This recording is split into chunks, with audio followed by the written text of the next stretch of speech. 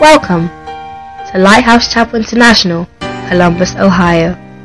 We invite you to discover the life-changing anointed Word of God as you listen to this message by Reverend Gilbert Asamoah. Reverend Gilbert Asamoah is a well-seasoned minister who serves as the General Overseer of the Raccoon Diocese in Lighthouse Chapel International, USA.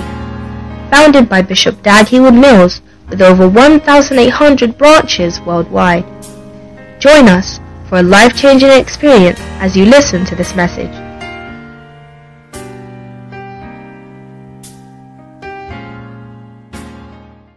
We are living in interesting times, and as you know, our nation is passing through a very interesting gate. And, many things have been said, but,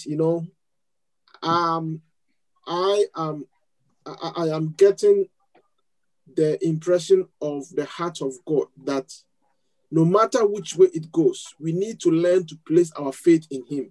Amen. And we need to trust that this last execution of the Great Commission is going to be done by the Spirit and through the Spirit. And so, regardless of what happens, let's have faith that God will be the winner in the end. Amen. Amen.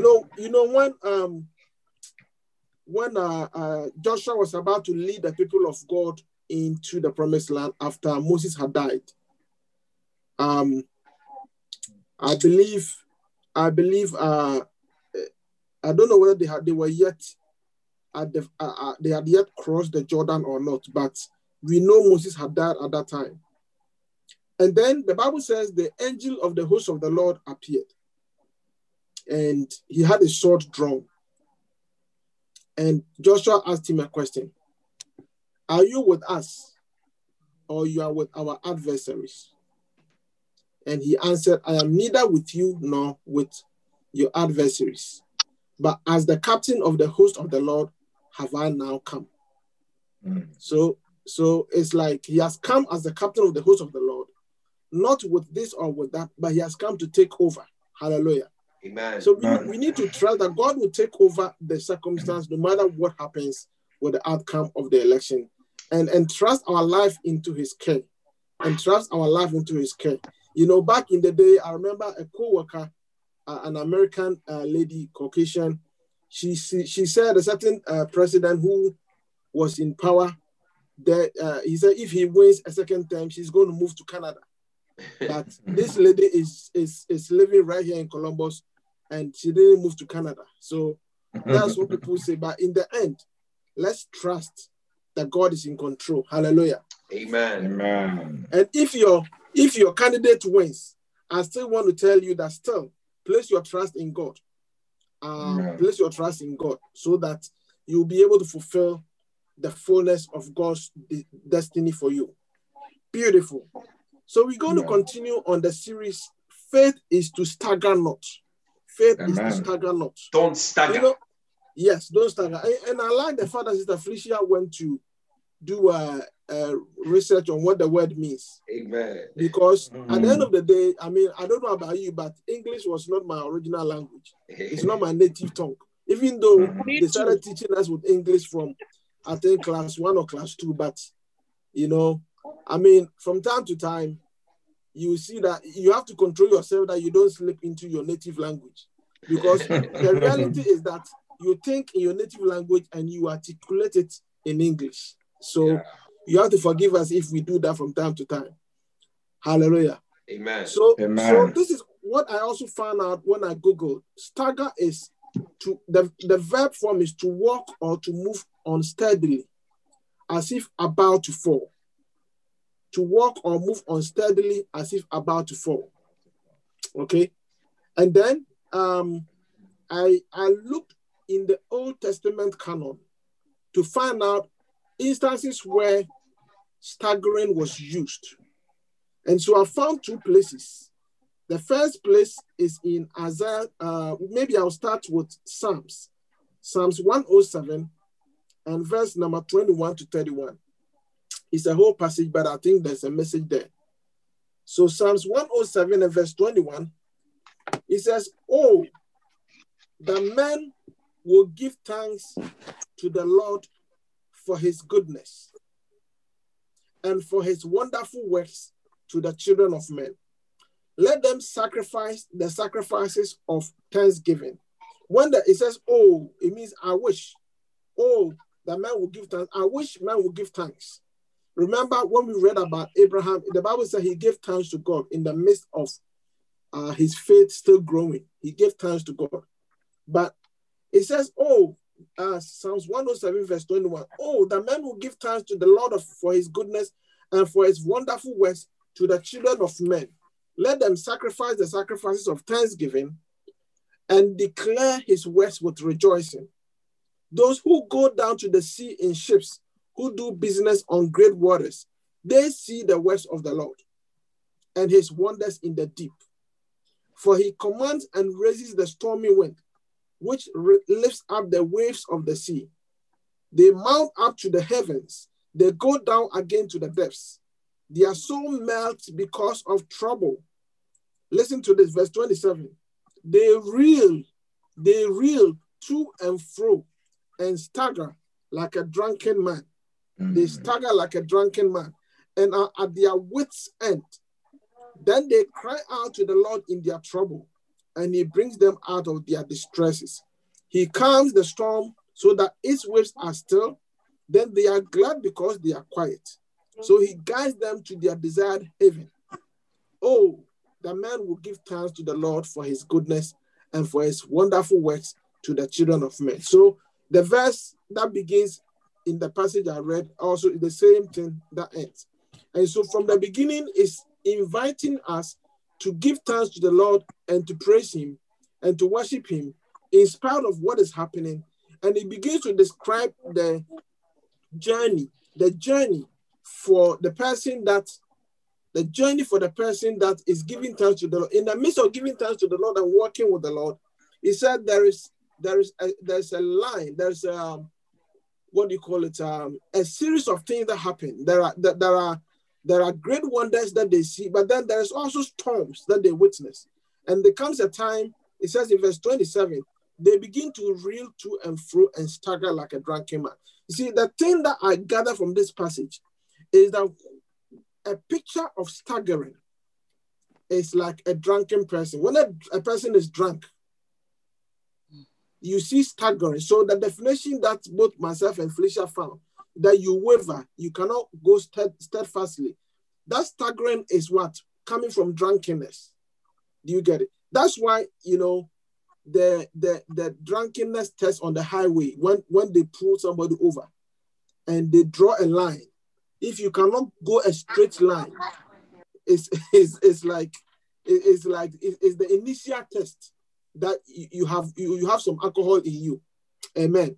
So what this means is that if we are supposed to stagger not, it means that we are not supposed to be drunken with the wrong wine. Because back in Ephesians, we learned, be not drunk with wine, but instead be filled with the Spirit. Now that dichotomy, that difference, that opposite, do not be drunk with wine, but be filled with the Spirit. Well, you're going to be drunk on something. You're going to be drunk on something. And the alternative is either you are drunk on wine or you are drunk on the Spirit. Hallelujah. Now, sometimes when we say the Spirit, be drunk on the Spirit, people have some type of out of this world picture.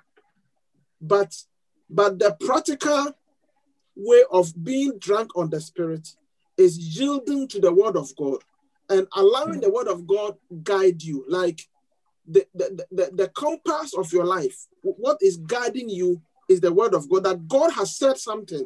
God has said something about your life. God has said something about the situation. God has said something about your calling. God has said something about your health. God has said something about your career. God has said something about your ministry and calling. The things God has said in his word to you, that is what is guiding you. That is when you are a spiritual person. It is not about, having a type of, physical movement. All those are manifestations. But how many know that it's not every sickness that has a manifestation, but there's a sickness there? So also even good things. A person may be filled with the Spirit, but they may not be having physical manifestation. But the proof of it, the operational, visible, observable aspect of working with the Spirit or being drunk on the Spirit, instead of being drunk on the wine of the affairs of this life, is to yield to the word of God and allow that to be your light, so that you basically have two choices. You have two choices before you. The choice of the visible evidence that is before you in the natural realm, and then the word of God, which is spiritual. And when we look at Father Abraham, you're going to discover that he was not very different from us. And me, when I look at the Bible, I just don't look for the high points or the successful stories. You need to look at the process. Are you there? Mm-hmm. You want to look at the process that the people went through, because if we look at the process and we look at it, and you can see that sometimes what we are going through is not unique to us, because the patriarchs and the people that walk with God also went through it. Then that gives you a glimmer of hope that you are not, you are not doing too terrible. Amen. Amen. It's like after we got married, I thought I was the most peaceful brother since God created heaven and earth. I thought I was the one that I would never have a problem with anyone. And we got married, and then disagreement and quarrels were part of it. And I was getting frustrated with myself. I mean, what is wrong with me? Because I'm doing everything that I think I should do. Why can't we be on the same page? I mean, this marriage thing, I mean, am I cut out for it? I was looking at myself and maybe being very hard on myself and saying, I mean, why can't I make this work? Because I don't seem to have any problem with anybody but this situation alone. So is that something that I'm doing wrong? Until one day I attended a meeting. Bishop Ediadi came to New York, Manhattan, to have a convention, and I attended. And as he was preaching, he mentioned that he too has been having problems with his wife sometimes, from time to time. I said, oh, thank you, dear Lord. Because then I said, if Bishop Adi is also having these problems, then this thing is a universal disease we are all battling through. It's not like there's something wrong with me. I was so much comforted by hearing it coming from his mouth. Do you get it? Yes, very much. So this is the same thinking, that if we go through the story of the people of God, the people that walk with God, and in their journey of faith, you see, in their journey of faith, we see that these people were not perfect, but there's something unique about them. They fall down and then they stand up again. They fall down and they stand up again. They fall down and they stand up again. This is the journey of the people of God, my dear friend. And don't exclude yourself on this. That as we read about the stagger not, don't say, well, these people are doing better than me. No, the reality is that everybody is struggling just like you, only they are not telling you. Yeah. See, I'm a pastor, and I also have pastor friends. Do you get it? And we talk among ourselves. We all have basically the same problem. It is the war of the flesh with the war of the spirit. It is like Galatians 5:19 says that, and the works of the flesh are evident. Then it gives a list. And Galatians chapter 5 verse 22 says, and the fruit of the spirit are this. This tug of war will continue as long as we are in this flesh. But the good news is that you look at other people's life and it becomes a prophecy for you. That you choose not to condemn yourself and count yourself out. That this journey of faith, me too, is for me. Me too, I can do it. Because other people have done it. Do you get it? It's just like nursing. When my wife was going to do nursing, there's a Christian brother in town who tried to discourage her. He said, try and find something. I forgot what he mentioned. Try and find something else to do. Nursing, you think you can do nursing? It was like, it's not cut out for you. Meanwhile, you don't even know her. You've only known her for less than 1 year. But the person was very strong in his conviction that my wife should not pursue that, because many people have tried and they can't finish. And don't waste your time. Try and rather take this route. Thank God my wife didn't listen to him. Do you get it? So you're going to discover that there are detractors in the way. But the worst thing is that if the detractor is you yourself, when you count yourself out of the things that other people have also encountered and have overcome. Hallelujah. Amen. So we're going to look at another scripture, also speaking about staggering, but it's the same message, that it is like drunkenness. It's a question of what are you going to get drunk on? Rather, when you are drunk by the Spirit, you will not stagger. Let's go to Isaiah 29 and verse number 11. Isaiah 29 and verse 11.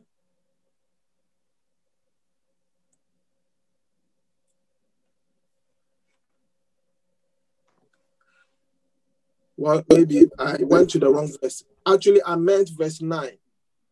Isaiah 29 and verse number 9.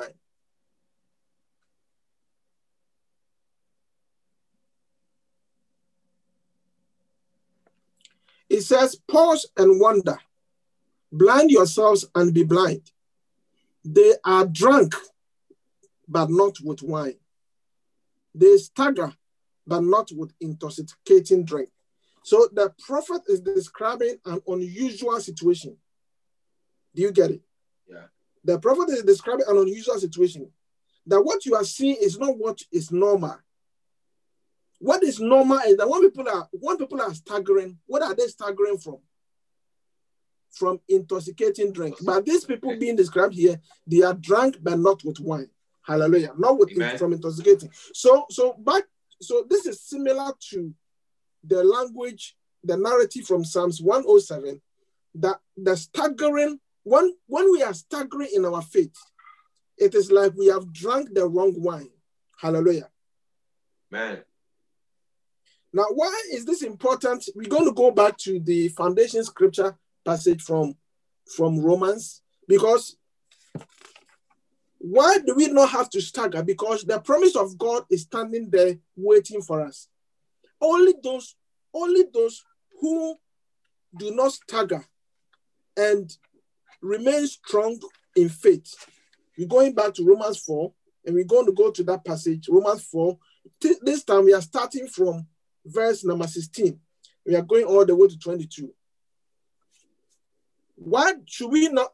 Bishop said, faith is to stagger not. Why should we not stagger?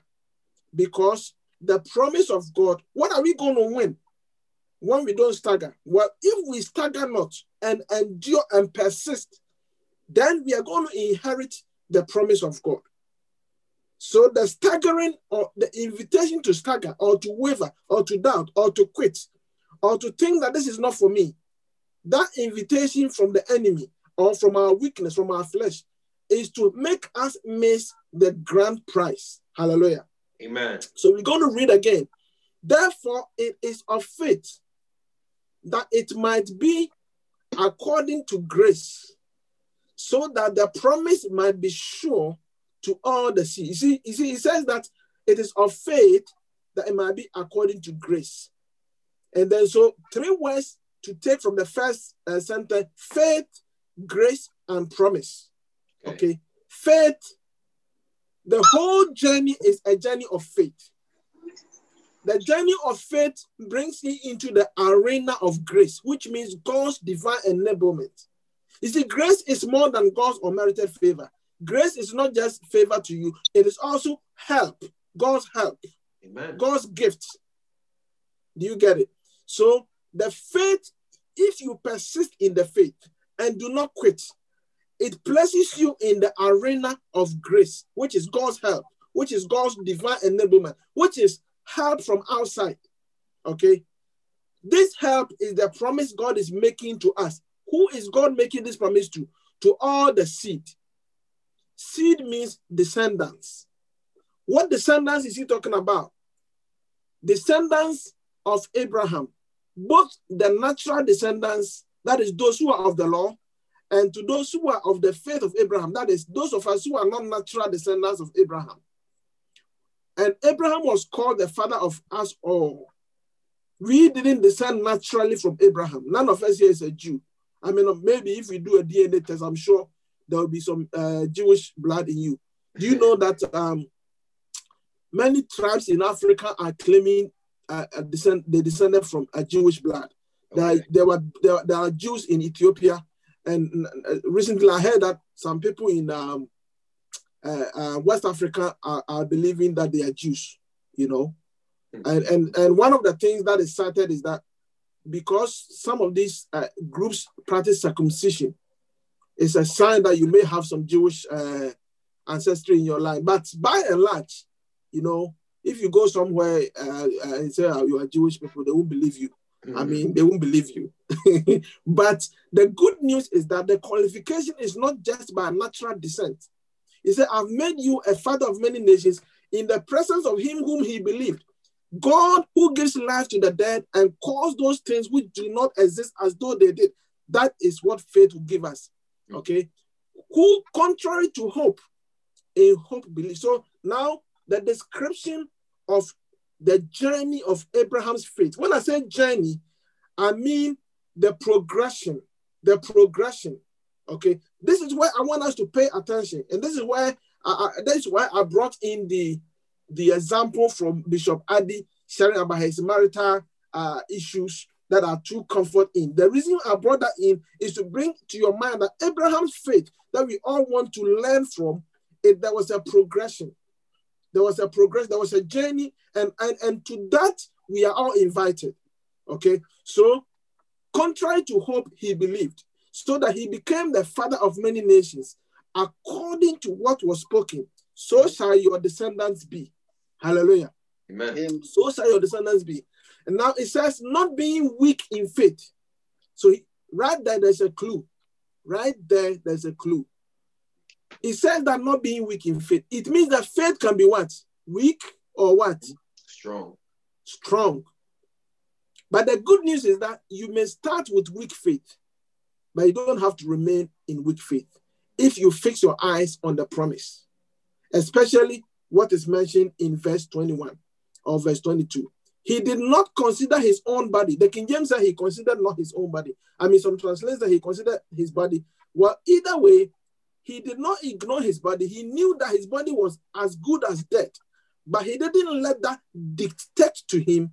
He didn't let that physical reality dictate to him the outcome of his life.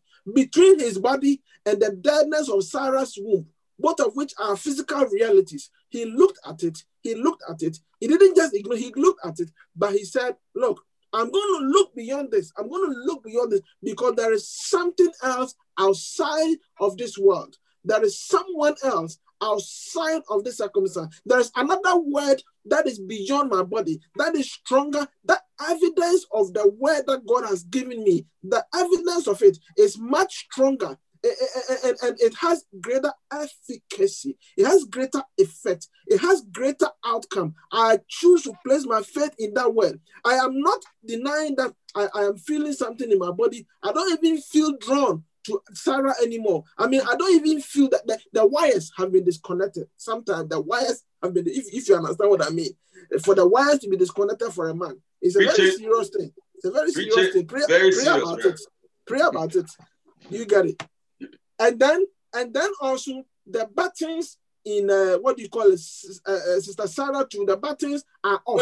The buttons that are supposed to activate something are also off. So both situations is what you call a hopeless situation. But that is what sometimes in many instances in our life, that's what we come to. So acknowledging that does not mean you don't have faith. But acknowledging that is like, okay, this is what it is. But the big question is, where are we going to dwell? Are we going to fix our eyes on the promise of God and the word of God and believe that the word of God is higher than what you are going through? As you will soon discover, it didn't come in a day for Abraham. He wasn't always strong. But you see, that's why I'm calling it a progression, okay? It's a progression. You see, one of the reasons why, Sister Elizabeth, one of the reasons why we believe that the Bible is true is the word of God, is that when God was writing it through the Holy Spirit, through the men he chose to write it, he did not hide the low points and the high points. I mean, he did not hide some of the stories that will make you cringe. He did not hide. If you are writing a story about your favorite man, Abraham, the father of faith, you would hide the moments of embarrassment and scandal. You hide it. You don't want to. You wouldn't want to bring what do you call it? Something that would seem to be disgracing him. But you see, God was not thinking about to promote Abraham and his image. God's ultimate agenda is to promote his mercy and his grace and his glory that is unleashed or released to mortal men who have fallen from grace, who are being invited into the strength and the might and the completed work of Christ to bring us out of our low doldrums onto a higher ground. So therefore, God is not ashamed to show the faults of Abraham or of David or of Adam or any of his heroes. It's the human beings, we hide these things, but the truth of God's word is that he exposed it all. That's why Bishop Adi was not ashamed to share his things, because the Bible said by his stripes we are healed. So the stripes of Christ is healing. So also, if you can expose your back and show your weakness, maybe it will heal somebody. Amen. Are you there? Amen. So I will develop that another time when I'm preaching to some of you who will soon be teaching a lot of people, when I'm preaching to you preachers and teachers. Okay. Amen. Are you listening to me? Yes. So listen to me. He was not weak in faith, but that gives a clue that faith can be weak, but then it can grow. Go to verse 20. He did not waver at the promise of God. This is why the King James said he did not stagger. He did not waver at the promise of God through unbelief, but was strengthened in faith. So you see, look at it. You see, those of you who did languages or some type of language, was strengthened. It's using a reflective construction of the verb. He was strengthened. So the fact that he was strengthened means that there was a time he didn't have the strength, but strength came to him. If you understand the way it's said, he was strengthened in faith. It means that he probably began weak in faith, but then along the way, he was strengthened. So now, if your faith is weak, that's not the end of the story. That's not the end of your life. You can be strengthened in faith. And when you are strengthened in faith, then you can give glory to God in the midst of your uncertainties, disappointments, disillusionment, when you don't know the left from the right or where the answer is, but you know Jesus is the answer. But Jesus is the answer, is the faith you have. But between that faith and its manifestation, there's still a gap you still need to cover. And in covering that gap, you don't sit there and cry every day, but you continue to confess the promise of God. You continue to declare the word of God. You continue to say, I will not be like this forever. You look at me today, you are looking at the prophecy. The way you see me today is not the end of my life. You may not look it. You may not look the part, but you can be it. You may not look the part, but because of what God has declared, the word of God then becomes a prophecy to you. You look at the word like a vision in front of you. You look at your life, not looking at the way you look, but you look at what God has said about the believer. The Bible says, mark the believer. So then you are strengthened in faith, and therefore you are able to give glory to God. You are able to praise God and worship God. If only we can praise and worship God when everything is working well, then that's very easy. The reason why, when we read Psalm 107, it called it the sacrifice of thanksgiving. The reason why it's a sacrifice is that some things are not working right, not working well. Some things don't call for celebration. Some things don't call for happiness or being happy or even to be able to give thanks. But then you have learned that you are serving a living God, a God whose word never fails. Even though it doesn't appear to have materialized in your life, you choose not to dwell on the fact that it has delayed. You rather fix your eyes on God. You look at the great Abba Father and you look at his word and you say, he loves me too much to make me fail. He loves me too much to leave me in this state. And his word will come to pass As Job said, that I will see. He said that I will see the Lord. He said, my body would arise in the land of the living. Job, even in his state, was looking forward to a day.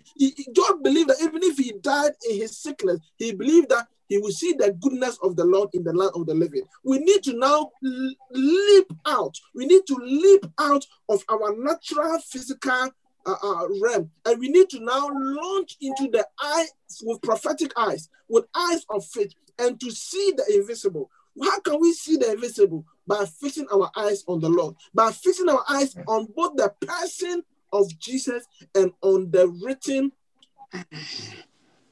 scriptures. Amen. The scriptures. You see, there are three S's. There are three S's that are one, but manifested in three ways. You have the Son, who is Jesus Christ. Is that not so? Yeah. Then you have the Spirit. Then you have the scriptures. And the connection between the two, the Son, who is Jesus Christ, and the Spirit, who is, we can relate to Jesus Christ because he came to walk the earth. He's like one of us.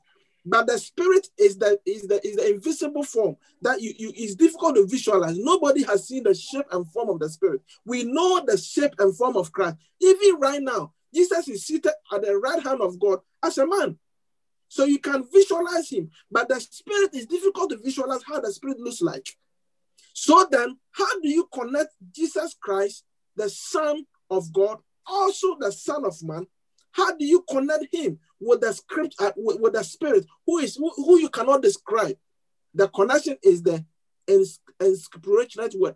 The scripture is what? The scripture is what? Is inspired by the Spirit of God. So therefore, the living word, the person, the word of God become flesh, Jesus Christ, and the Spirit of God, the two of them intersect in the word, in the written word that we read. So when you read the scriptures and you read the promises of God, which are all in the scripture, it is actually a commingling of the life of the Son of God, the life of the Spirit of God. We intersect in the scriptures. So the scriptures must become very important to you. Amen. Jesus said, the word that I speak, they are spirit and they are life. The promise of God in the word becomes food to your soul, becomes fuel for your life, become the reason why you refuse to stagger. Let's go to verse 21. What is the secret for not staggering? Verse 21. Being fully convinced that what he had promised, he was also able to perform. What he had promised, he was also able to perform. How can he be so convinced? Because of who gave the promise. Because of who did what? Gave the promise. It is the like think of credit. They have made degrees of credit. So if your credit score is beyond above a certain number, they say your credit is good. Yeah. If it is below a certain number, they say your credit is bad. And even in the good category, they have good and they are very good. They have excellent. Yeah. They are using a certain criteria to describe. Based on this credit, people are willing to lend you money. They don't know you from Adam. Is that not so? Yeah. Yeah. So that is how we have the word credibility. Credibility. You are reliable, believable. Now, if human beings can be given attributes that they are credible, now take that, multiply it to the millionth degree. Dwell on verse 21, please. This is the reason why we are being invited to stagger not, because God has promised. And the promises of God, by the grace of God, next week, we will read some of the promises of God, which are so fantastic. In fact, it looks like, how can this be? I mean, this is totally crazy. How can God give such a promise? I mean, it looks impossible. It looks so impossible. Look at Abraham. So now, I just want you to picture that the word of God the word of God, the scriptures, it was God breathed. It is by the Spirit of God. When you are reading the word of God, it is not pages of scripture. It is not pages of black ink you are reading. It is God breathed. There is a power and a mystery behind it. There is an invisible, beyond the narrative. There's something else going on. And in fact, when you read the scripture, even the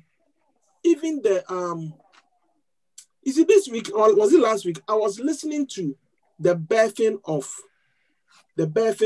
sons to Jacob, and how Rachel and Leah and Bilhah, and what's the other one's name? You know, the concubine. I forget the other name. Bilhah, and so there were two concubines, one from Ruth, and one from you can remove the scripture for now. I don't know, but I mean, we can find out later. If you know, you can tell me. Like, Jacob had two wives, and he had extra. He had a bonus from each. Like a handmaiden was thrown in. The handmaiden became like a quasi wife, if you like. So, but in the birthing of the children, the way the children were named, okay, because you know the story. You know the story how Jacob, his true preferred wife was Rachel, and Leah was kind of added through a trickery connection, and he had to live with Leah. But God also decided to let Leah have children and not Rachel. Do you see? So when Leah had her firstborn, he was named Reuben. The Lord has given me a son. And then when she had her secondborn was who? Simeon. And then when he had everyone that she had, then she would say something, then that becomes the name. So the third one was called Levi. You know, I was thinking about that, MS Eugene. I said, wow, did you guys plan it? Because Levi was the third son born to Leah. Wow, okay. And you two, your Levi is the third son. Wow. And he said that now my husband will be joined to me because I've given him a third son. So Levi, so what Leah said that she's being called Levi because my husband will be joined to me, you know, prophetically turned out to mean Levi will be joined to the Lord. So among the tribes of Israel, among the 12 sons, do you see? Among the 12 sons, Levi, the Levitical tribe, is the one God chose to become the priesthood. So what appears to be somebody's giving birth and saying things like that is actually prophecy in it. Amen. You get it? So you see, if you think deeply about it and you walk with God, my dear friend, life is not as it seems. What appears as circumstantial things happening in your life, if you walk so closely with God, none of these things are just happening stance, because there is the what do you call the ancient people call it providence. That there is the providential invisible hand of God in your life. And then when Leah had her fourth child, she said, now my husband will praise me. And then he was called Judah. Okay. And Judah was called he that is praised.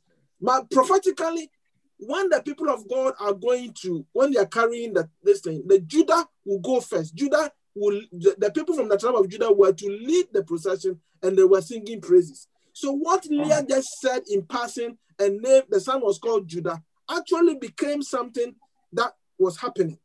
Do you get it? Are you listening to me? Yeah. So what I'm saying is that when we read the scriptures, there is a prophetic element to it that you need to grasp, which is also a whole other message.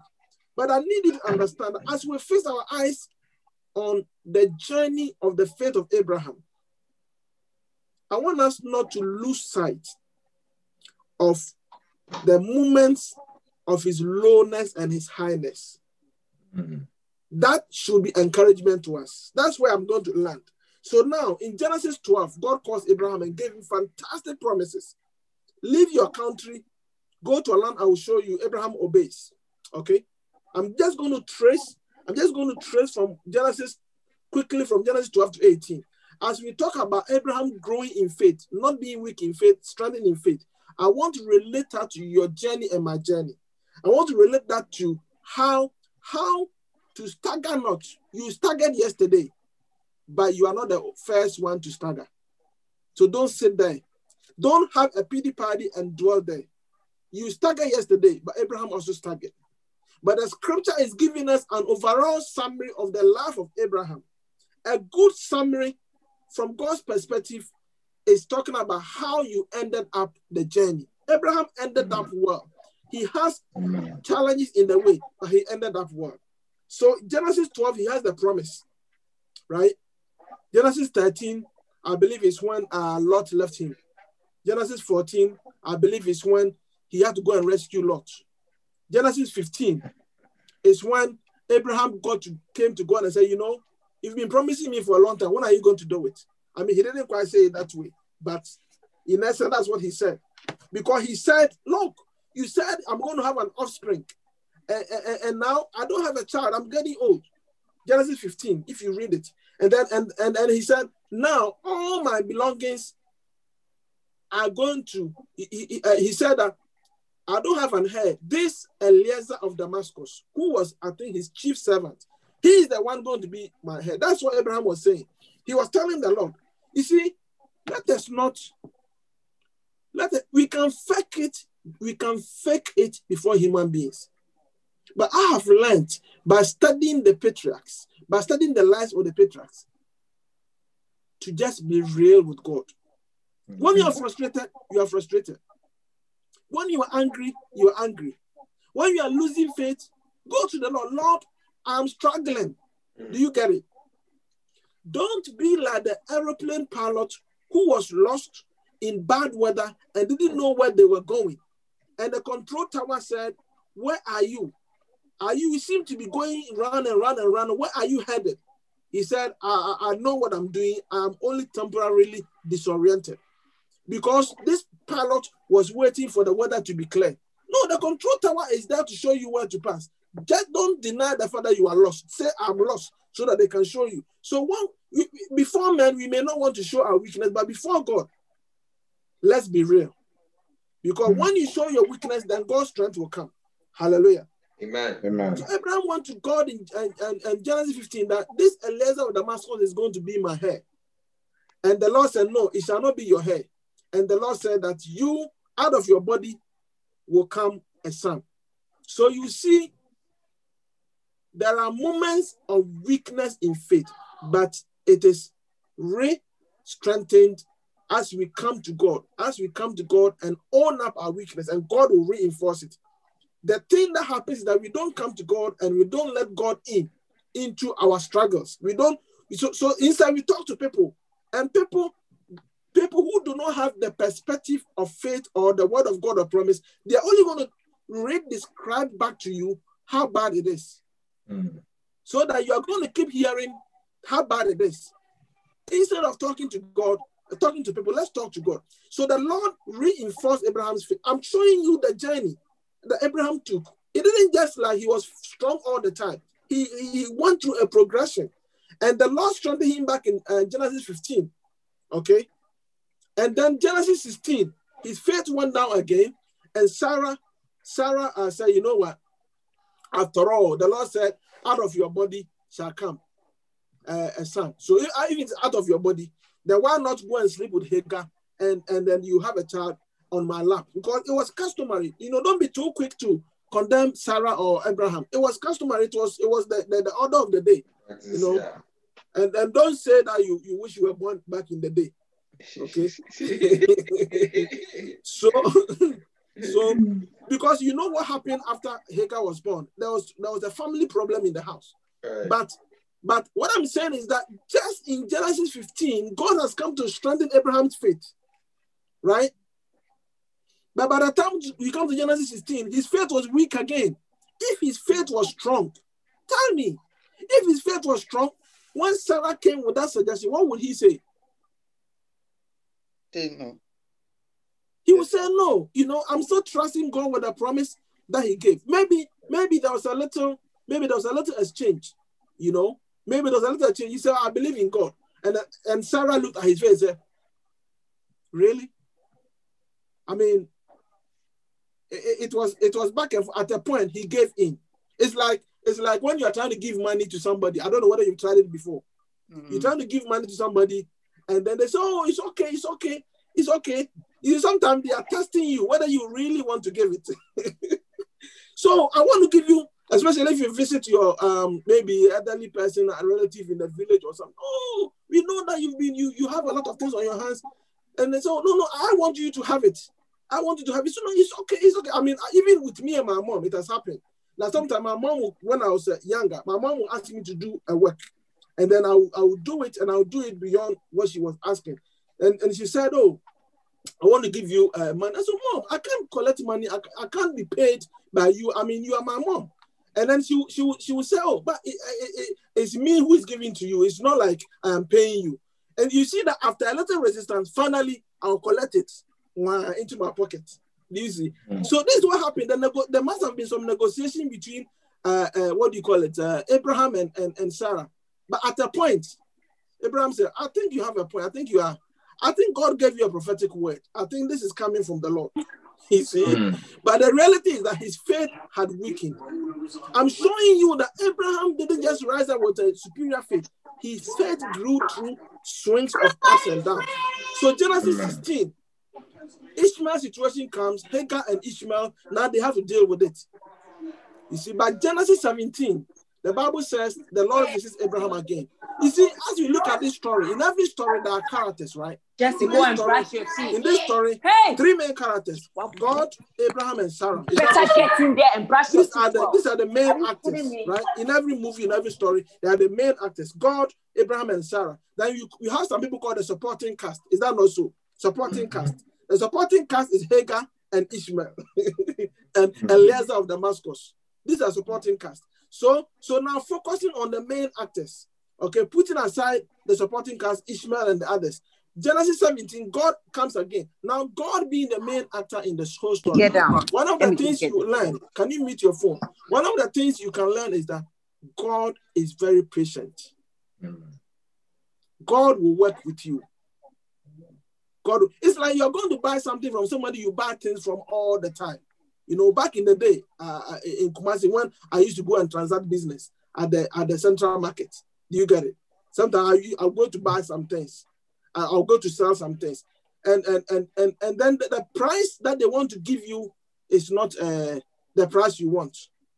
But if they are somebody who buys stuff from you all the time, and they say things are hard these days, in this pandemic time, things are hard, then they have a time they will say, I will work with you. Have you heard that expression before? I will work with you. I will consider your weakness. I will work with you. Now, I want you to understand that is how God is like. Amen. God worked with Abraham in his weakness.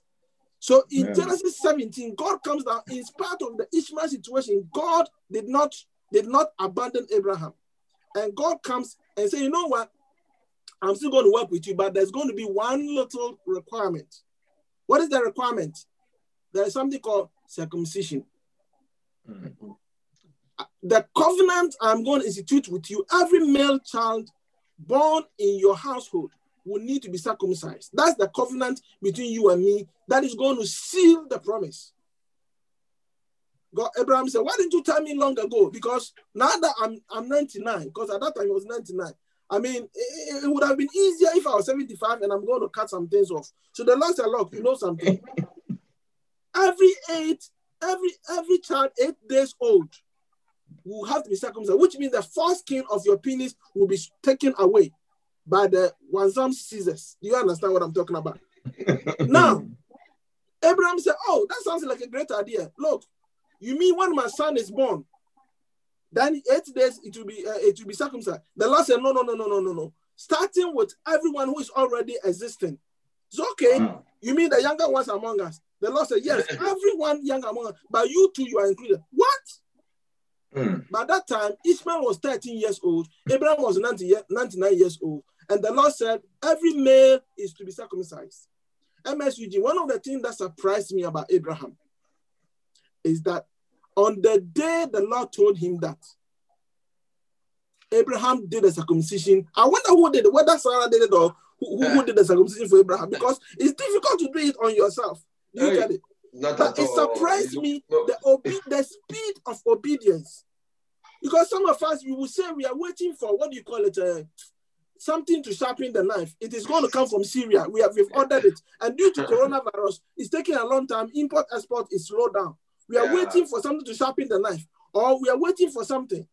Abraham did the circumcision on himself the same day. He did that on Ishmael, and then he did that on including Eliezer of Damascus. Everyone, Eliezer of Damascus can ask Abraham, you saw the vision, I didn't see the vision.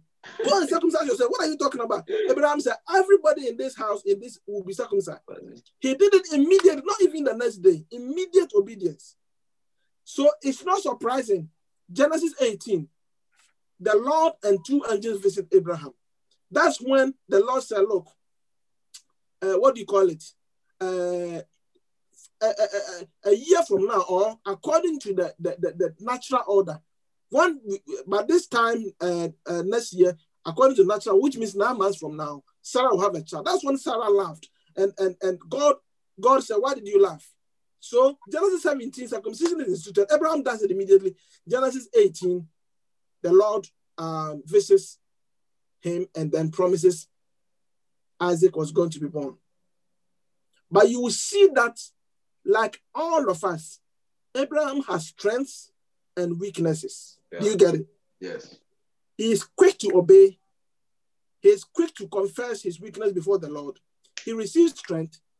He is influenced by a significant other to do the wrong thing or to find a shortcut, but he is quick also to rise up, and God does not give up on him, and he responds to God. This is the journey of faith, my dear friend. Yeah. There are ups and downs. There are times you ask yourself, am I even a believer? No, don't quit.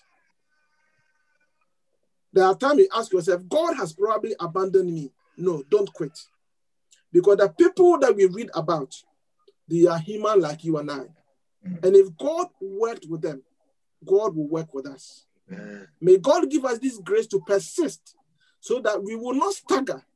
We will fall, but we will rise again because we fix our eyes on the promise and the word of God, believing that what God has said, we are convinced he's also able to fulfill it.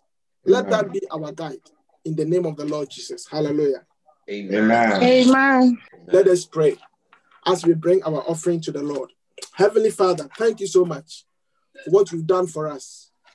We pray that we, my Lord, will live the promise with the promise in front of us.